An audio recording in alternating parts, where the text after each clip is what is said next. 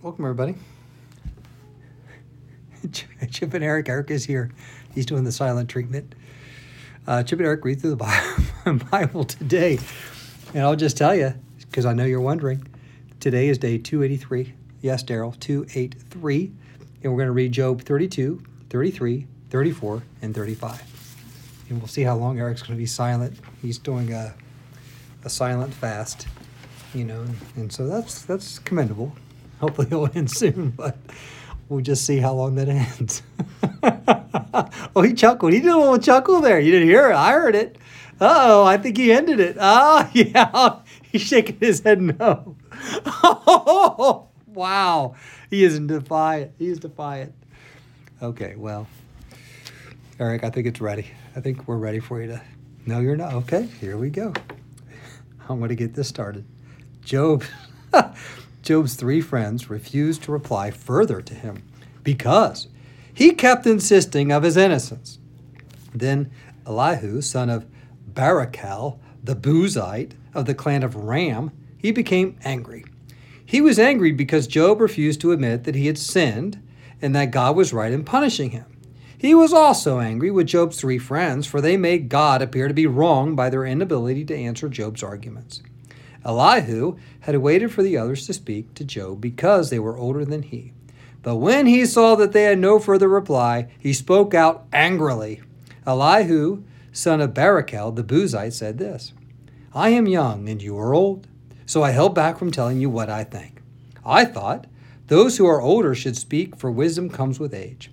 But there is a spirit within people, the breath of the Almighty within them, that makes them intelligent. Sometimes the elders are not wise. Sometimes the aged don't understand justice. So listen to me, and let me tell you what I think. I have waited all this time. Yes. Listening very carefully to your arguments, listening to you grope for words. I have listened, but not one of you has refuted Job or answered his arguments. And don't tell me he's too wise for us. Only God can convince him. If Job had been arguing with me, I would not answer with your kind of logic. You sit there baffled, with nothing more to say. Should I continue to wait now that you are silent? Must I also remain silent? No, I will speak my mind. I will say my piece. I will speak my mind, for I am full of pent-up words, and the spirit within me urges me on. I'm like a cask of wine without a vent, like a new wineskin ready to burst. I must speak to find relief. So let me give my answers. I won't play favorites or try to flatter anyone, for if I tried flattery, my Creator would soon destroy me. Listen to my words, Job. Pay attention to what I have to say. Now that I have begun to speak, let me continue. I speak with all sincerity. I speak the truth. For the Spirit of God has made me, and the breath of the Almighty gives me life. Answer me if you can. Make your case and take your stand. Look, you and I both belong to God. I too was formed from clay. So you don't need to be afraid of me. I won't come down hard on you. You have spoken in my hearing, and I have heard your very words. You said, I am pure, I am without sin, I am innocent, I have no guilt. God is picking a quarrel with me, and he considers me his enemy. He puts my feet in the stocks and watches my every move. But you're wrong, and I'll show you why. For God is greater than any human being. So why are you bringing a charge against him? Why say he does not respond to people's complaints? For God speaks again and again, though people do not recognize it. He speaks in dreams and visions of the night when deep sleep falls on people and they lie in their beds. He whispers in their ears, terrifies them with warnings. He makes them turn from wrongdoing. He keeps them from pride. He protects them from the grave, from crossing over the river of death. Or God disciplines people with pain on their sick beds, with ceaseless aching in their bones. They lose their appetite for even the most delicious food. Their flesh wastes away and their bones stick out. They are at death's door, but angels of death wait for them. But if an angel from heaven appears, a special messenger to intercede for a person, and declares that he is upright, he will be gracious and say, Rescue him from the grave, for I have found a ransom for his life. Then his body will become as healthy as a child's, firm and youthful again. When he prays to God, he will be accepted, and God will receive him with joy and restore him to good standing. He will declare to his friends, I sinned and twisted the truth, but it was not worth it.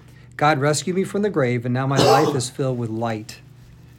Yes, God does these things again and again. He rescues them from the grave, so they may enjoy the light of life. Mark this well, Job. Listen to me, for I have more to say. But if you have anything to say, go ahead, speak, for I am anxious to see you justified. But if not, then listen to me. Keep silent, and I will teach you wisdom. Then Elihu said, Listen to me, you wise men. Pay attention, you who have knowledge. Job said, The ear tests the word it hears, just as the mouth distinguishes between foods.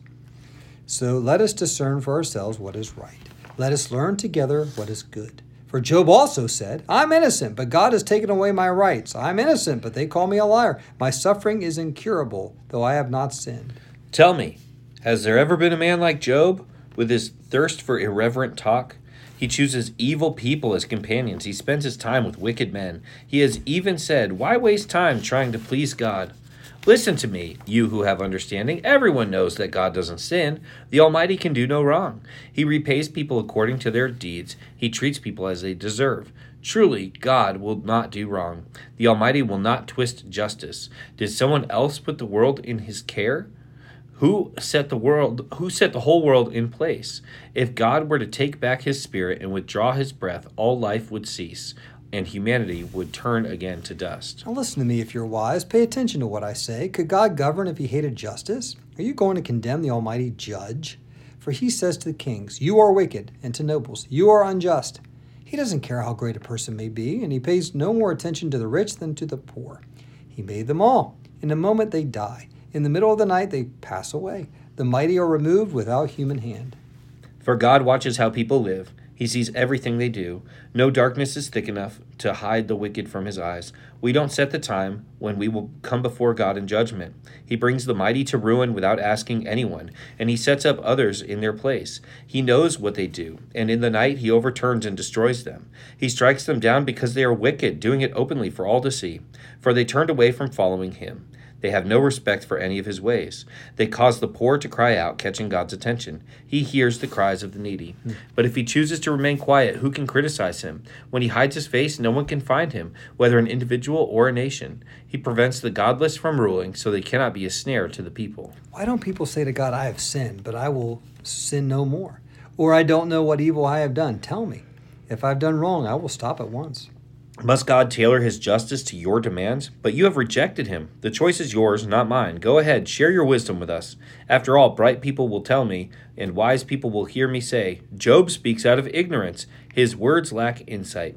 Job, you deserve the maximum penalty for the wicked way you've talked, for you have added rebellion to your sin.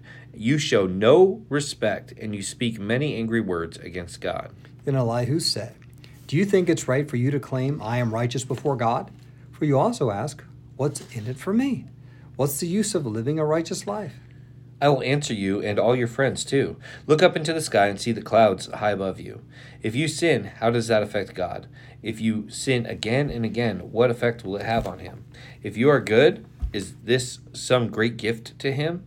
What could you possibly give him? No, your sins affect only people like yourself, and your good deeds also affect only humans. People cry out when they're oppressed. They groan beneath the power of the mighty. Yet they don't ask, Where is God my creator, the one who gives songs in the night? Where is the one who makes us smarter than the animals and wiser than the birds of the sky? And when they cry out, God does not answer because of their pride. But it is wrong to say God doesn't listen, to say the Almighty isn't concerned. You say you can't see him, but he'll bring justice if you'll only wait. You say he does not respond to sinners with anger, and is not greatly concerned about wickedness. But you are talking nonsense, Job. You have spoken like a fool. And that is our reading today. I was really trying to get into the character of Elihu, who said nothing for the whole book of Job. Yeah.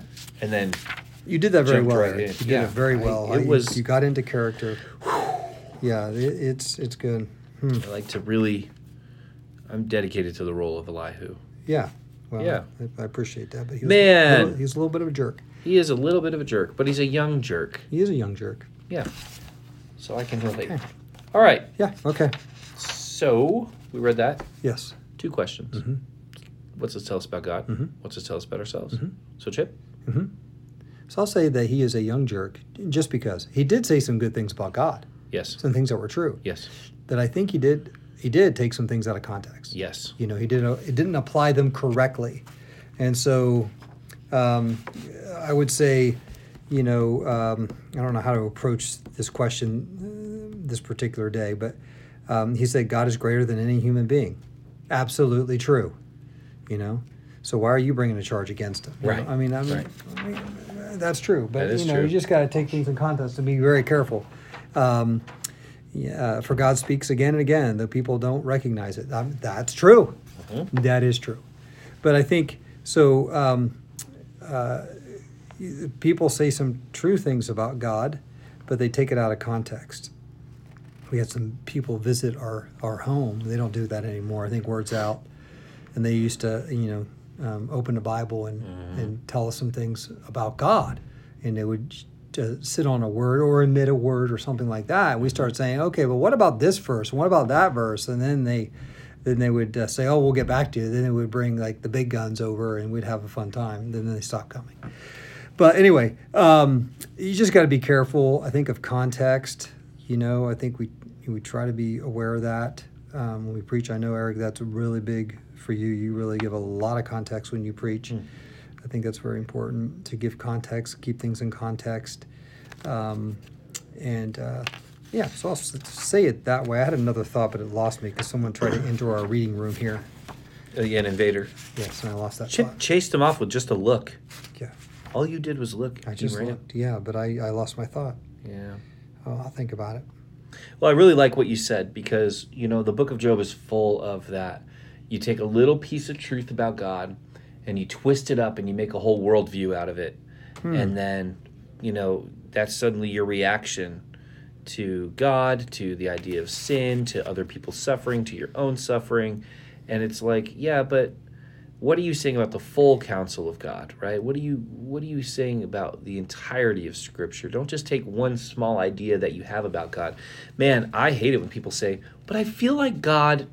You fill in the blanks there. Like, I feel like God, I don't care what you feel about God. I care about what God has said about himself, you know? That's good. And So yeah, I totally agree with that. My mentor, Armin Summer, actually just texted me the other day, but he was good. He called me on this a couple times when I would preach.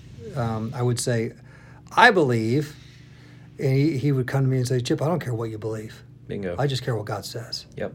And that was great, and that's pretty important, and we'll say it from time to time, but Sure, what but- is God saying? Yeah. What is truth? What is reality? And how does it apply the situation correctly without taking it out of context? Yeah.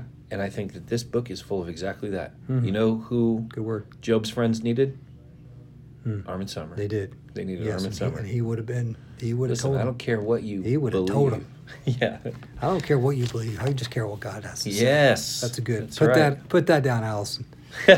Oh, yeah, that'd be good. Yeah, it would be a good one. Give a little shout out. Yeah. It's good. Okay. All right. Hey, thanks for joining us today. We're No almost through the sweat. book of Job, and hopefully Eric's not going to be silent tomorrow. Although it made for a short episode, so I think probably people liked that He probably did. because I didn't get into all the nonsense at the beginning. That's true. That's true. They're probably saying amen right now. Yeah. Oh, you hear all that? Oh, my wow. goodness. We Oh. hear you. All Oh, the yeah. people. Wow. We hear you. Don't worry. Okay. Well. Okay. Take care.